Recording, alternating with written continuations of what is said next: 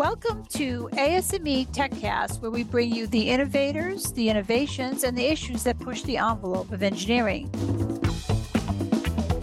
My name is Kathy Ciceri, ASME's Member Content Program Manager. Today, we are talking with Jeffrey Perry. Jeff is a software, mechanical, and manufacturing engineer who is the founder of More Than Engineering.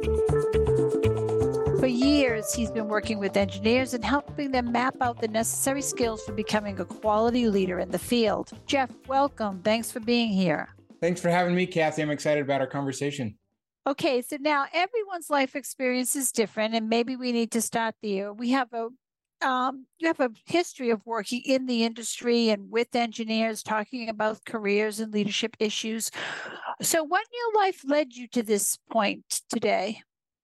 Yeah, well, like most of us, it's kind of a long story, but in essence, it kind of getting to what I'm doing now as a leadership and career expert became an alignment with my skills, my passions, and my interests.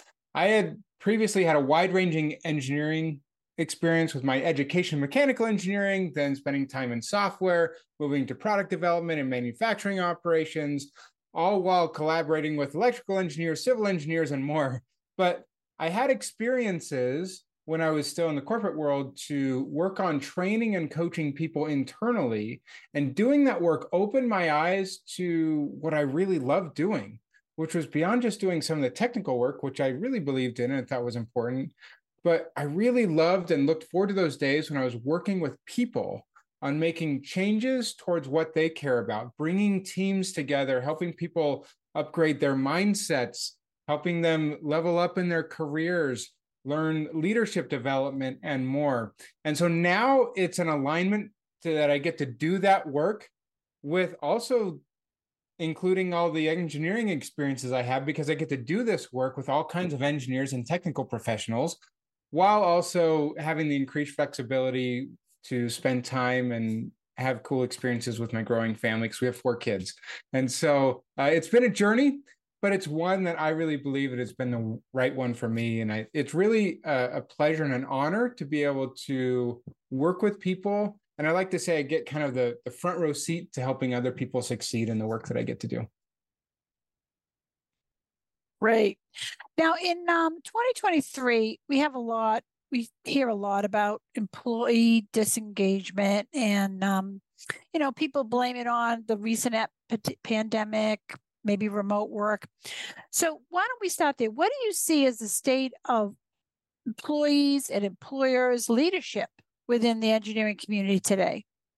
Yeah, well, you brought up the pandemic and remote work. Certainly, we're not going to solve some of the problems that are going on from that, like debates about remote work or should people come into the office. We're not going to solve that there. There are a lot of voices in that space, and I don't know if that's ever really going to go away. But yes, engagement is low. In fact, the Gallup organization, who does worldwide employee reports, their latest 2023 report shows that engagement, the level of employee engagement, is at 31% in the USA, and worldwide, it's only 23%. So only 23% of employees worldwide feel like they're engaged at work. That's not great, right? So this lack of engagement shows us that most employees just simply don't care about what they're working on. They show up to get the paycheck and then they leave. That's kind of all they feel about their relationship with work. It's a means to an end, and that's fine. It's not like that's a terrible thing, but if we want people to do their best work and really be engaged, then that is a challenge. And so there's a leadership issue here. This is a crisis of leadership, but I think this is also connected to there's a crisis of loneliness and a lack of connection in the world at large. But think about some of the fun stereotypes, well, not so fun stereotypes perhaps, about engineers, that they're kind of notorious for being antisocial or not wanting to talk with people or work with people, or sometimes just being like, just leave me alone and let me do my work, right? Like sometimes engineers get a really bad or negative view of what leaders are all about. Oh, they're just kind of selling out for the business, but the real engineers like do all the real work, right? But we need to be working together great engineering requires collaboration. It requires coordination with each other. And we need to go beyond just the tasks that need to be accomplished to why this is happening. Who's going to be using our products and services and infrastructure that we're creating in the end, right? And it takes us being connected as humans and thinking about other humans to be able to do that well. Let me just paint an interesting picture with some more statistics. Engineers can dig into this data. So a few months ago, the US Surgeon General put out a large advisory that stated that the lack of social connection and loneliness is actually causing essentially epidemic level health challenges and problems, right? So things like 50 to 60% of people report feeling lonely. The effect of loneliness and lack of social connection is equivalent on a health standpoint or mortality rate to someone smoking 15 cigarettes a day, with effects on their heart, their immune response, their mental health, dangers of stroke, all sorts of different things. On a financial basis, this isolation that we've experienced through the pandemic and beyond costs medical care expenses over $6 billion. And that's just Medicare expenses. But in the workplace, they reported that stress-related absenteeism was attributed directly to loneliness, costs employers $154 billion annually every year. Trust is low, employee engagement, we've already talked about, all these things. And so leadership is certainly about directing the work that needs to be done, right? But it's also connecting the humans who are doing that, because whether engineers like to accept that or not, we're social beings, and connecting at the human level and with the people that we're working with is as important for us and our well-being and living great lives beyond just what our careers are as food and water and shelter. Okay.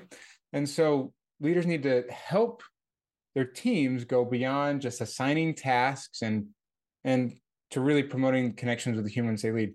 A lot of times this is caused by lack of training, support, clear expectations about what it means to be a great leader, because sometimes great engineers just get thrust into say, hey, go lead this team. What am I supposed to do? What does that even mean? And that can be a problem. That sounds good. So let's go back a little bit and say you have to come to a decision. You want to be 100% technical role, although I don't know how many people get to do that, or take on some leadership responsibilities. This could include sales, business development. This could be project manager, lots of different ways to do that. So what do you see as some of the big considerations, maybe even the misconceptions when you're considering this decision? And it could be someone, young, or it could be someone in their mid-career, so. Yeah. And just real quick, Kathy, for those, as we continue to go through this conversation, I've actually got a free resource that any of our listeners can go check out. They can go to jeff-perry.com/90days. For those who, especially who are thinking about going through this transition to become a leader, what does that take? What does that mean? How do we move through that process? A 90-day guide to kind of move through that experience. Then go check that out if this is and I go in a little more detail than what we can cover here. But there are a lot of misconceptions about considering this decision, the technical path or the leadership path. I think one of them is we think that if we make that decision to go one direction, that we can't change and go back, right? That's just not true. I've met plenty of people who've gone both directions, technical, as technical as they can and leadership, and then switch to the other, often multiple times. Sometimes they go back and forth, right? So it's not a forever decision, but yes, decisions do need to be made at different points in our careers if we have opportunities available to us or we're thinking about a career change. And absolutely the focus of where we're spending our time is different in one role versus the other. And so I want to just back up about like the decision itself. This is important to be intentional about where we would like to spend our time in our careers, right? Because we get to decide what we want to do. No one gets to determine your career goals for you, right? So yes, you need to decide if being a leader is something that you want to do, or if being primarily technical is something you want to do. There's not a bad answer either way. It's just a personal decision. And that decision may change at different points in your career. And by the way, just on this idea of being intentional, I'm actually in the midst of writing a book called The Intentional Engineer that should be out in a few months. And so people can go check that out if they're listening to this later. But what happens in a company sometimes is they need a leader to take on some more responsibilities. And so they go and they say, hey, who's the most experienced engineer? And they say, okay, now you're the team leader. Now, is that the right decision? Sometimes, but perhaps not always, right? Like, yes, they're a very experienced engineer, but making them to suddenly lead the team isn't always the right decision. That person may not be ready for that particular change. And it's not just about the person, but also like, how do we support them through that experience, right? They're often just kind of thrust into that role without a lot of guidance other than just lead the team. But what they've really learned and become really good at is how to do great engineering work, which is great. But they haven't yet learned how to be a leader. They can, but it's not just an instant thing that if I'm a great engineer, suddenly I'm a great engineering leader, right? Because I don't understand how my role shifts. And we can talk about that more in a minute, but it's just this conception of the best engineers automatically become the best leaders. That's not always true, but we can't just expect that to happen without giving them the support and the training that they need. So that maybe lead us into the hurdles. What do you see? Let's say you do decide, okay, I want to go from 100% engineering role to a engineering management role. So I'm going to be doing engineering, but I'm going to also be transitioning, maybe leading a project team, maybe, like you said, doing some training of other engineers, that sort of thing. So what do you see as some of the hurdles that maybe I should consider?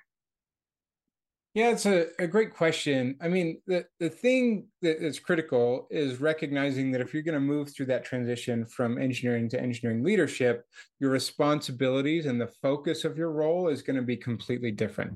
So instead of doing the work and delivering your tasks and projects and the engineering design or development or review and all those things that you were involved in before, you're now enabling your team to do so. Because a lot of times a tendency for great engineers who then become leaders and make that transition is to kind of keep going back to what's comfortable, right? You've done the engineering thing for a lot of years and you're really good at it, right?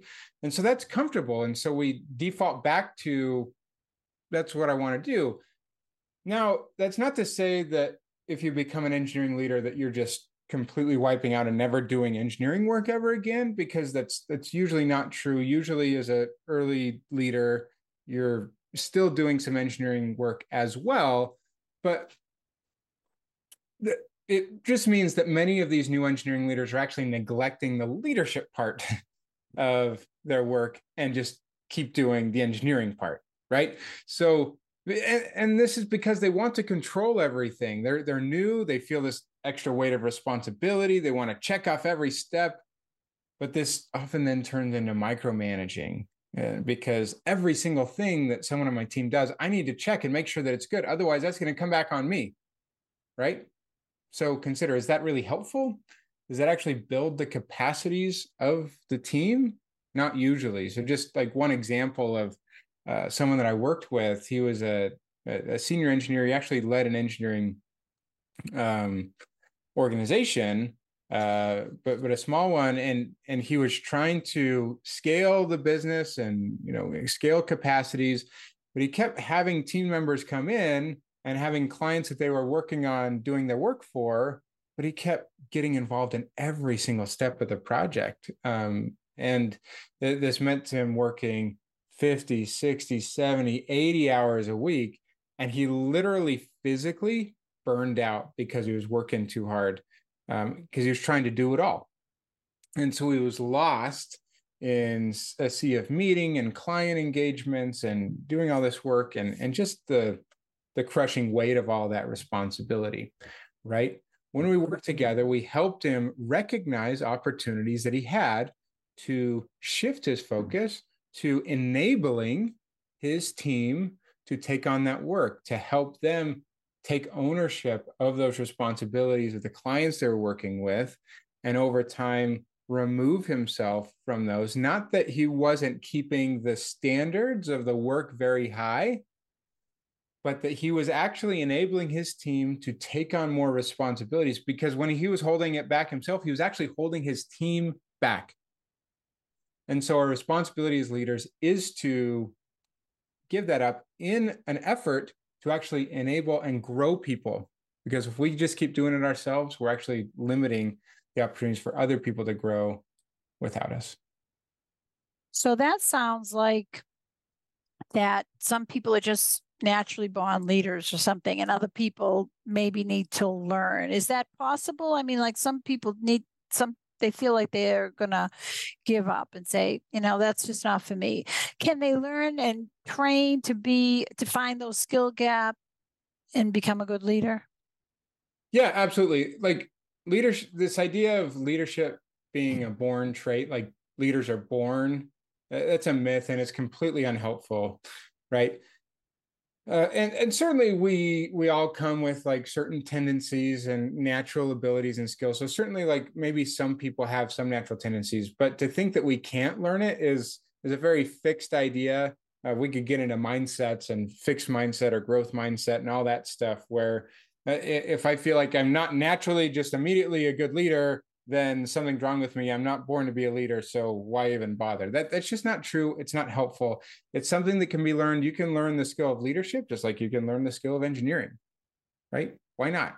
But if we're talking about like identifying those gaps in our skills and then going through the process of learning and being able to implement the skills to be great leaders, there are a lot of different directions we could take. Certainly, there are assessments we can take to identify gaps. There are books we can read, trainings we can take, and whatnot. But one thing that's often neglected as we're sort of going on this path is finding ways to get honest feedback from those who know us best, right? Sometimes we just need to kind of look in the mirror ourselves or have someone else who knows us well kind of hold that mirror up to us to get some of that feedback. Just a personal story in my own leadership journey early on in my first leadership role. I had a team of about 7 people and I was trying to do my best, but I was also early in the start of my an MBA program. And the first semester we took a class, and as part of that class, we administered what's called a 360-degree assessment or feedback survey. And so I had my whole team, I had some peers that I worked directly with, and I had some of my leaders. It was about 12 or 13 people that gave me anonymous feedback. I didn't know who said what, but they asked a bunch of questions that got rated on a bunch of different things, and there was open-ended feedback and responses. But one of the very clear themes that came through in that assessment was that Jeff isn't good at listening. I would cut people off, or when they did share something, I would just say, yeah, but that disagrees with what I want to do, so we're going to do what I want to do anyway, and all this stuff. And the tough thing about that was that was against what I thought I was doing and what I wanted to do as a leader. I wanted to listen to people well, and I wanted to consider them. I wanted us to come together as a team, but clearly my actions were not in line with that, but I was unaware of that, right? And so that was a hard pill for me to swallow. But in receiving that, I then had a choice, like, am I going to get all defensive about this, or am I going to accept this as an opportunity for me to get better and learn and grow in service of the team that I'm leading here? And so I tried to do the best I can to ask them to help me be accountable, to keep continuing to learn and grow. We put the word listen on my computer and our whiteboard area. And I asked them, if I'm ever cutting you off or not listening, I hope that you'll let me know. And sometimes they did, right? Because that was my intent, but I wasn't going to be perfect, but they were helping, continuing to help me be better at that. And it was a beautiful thing. And I tried to validate that when they did that and said, yes, you're right. Let me take a step back, shut up, take a few deep breaths and just listen. Right. And so we could talk about all sorts of different ways to do that. But if we're talking about identifying those gaps and skills, asking the people who know us well to hold up that mirror and then saying, how can I improve that? And asking them to continue to hold you accountable through that process as you move through that shift and change. So it really must be a process. So how do I begin? Let's say I've decided I really want to seek leadership positions and more responsibilities. So, you hear a lot of things: mentoring, coaching, training, skills, assessment. So what do you suggest I start?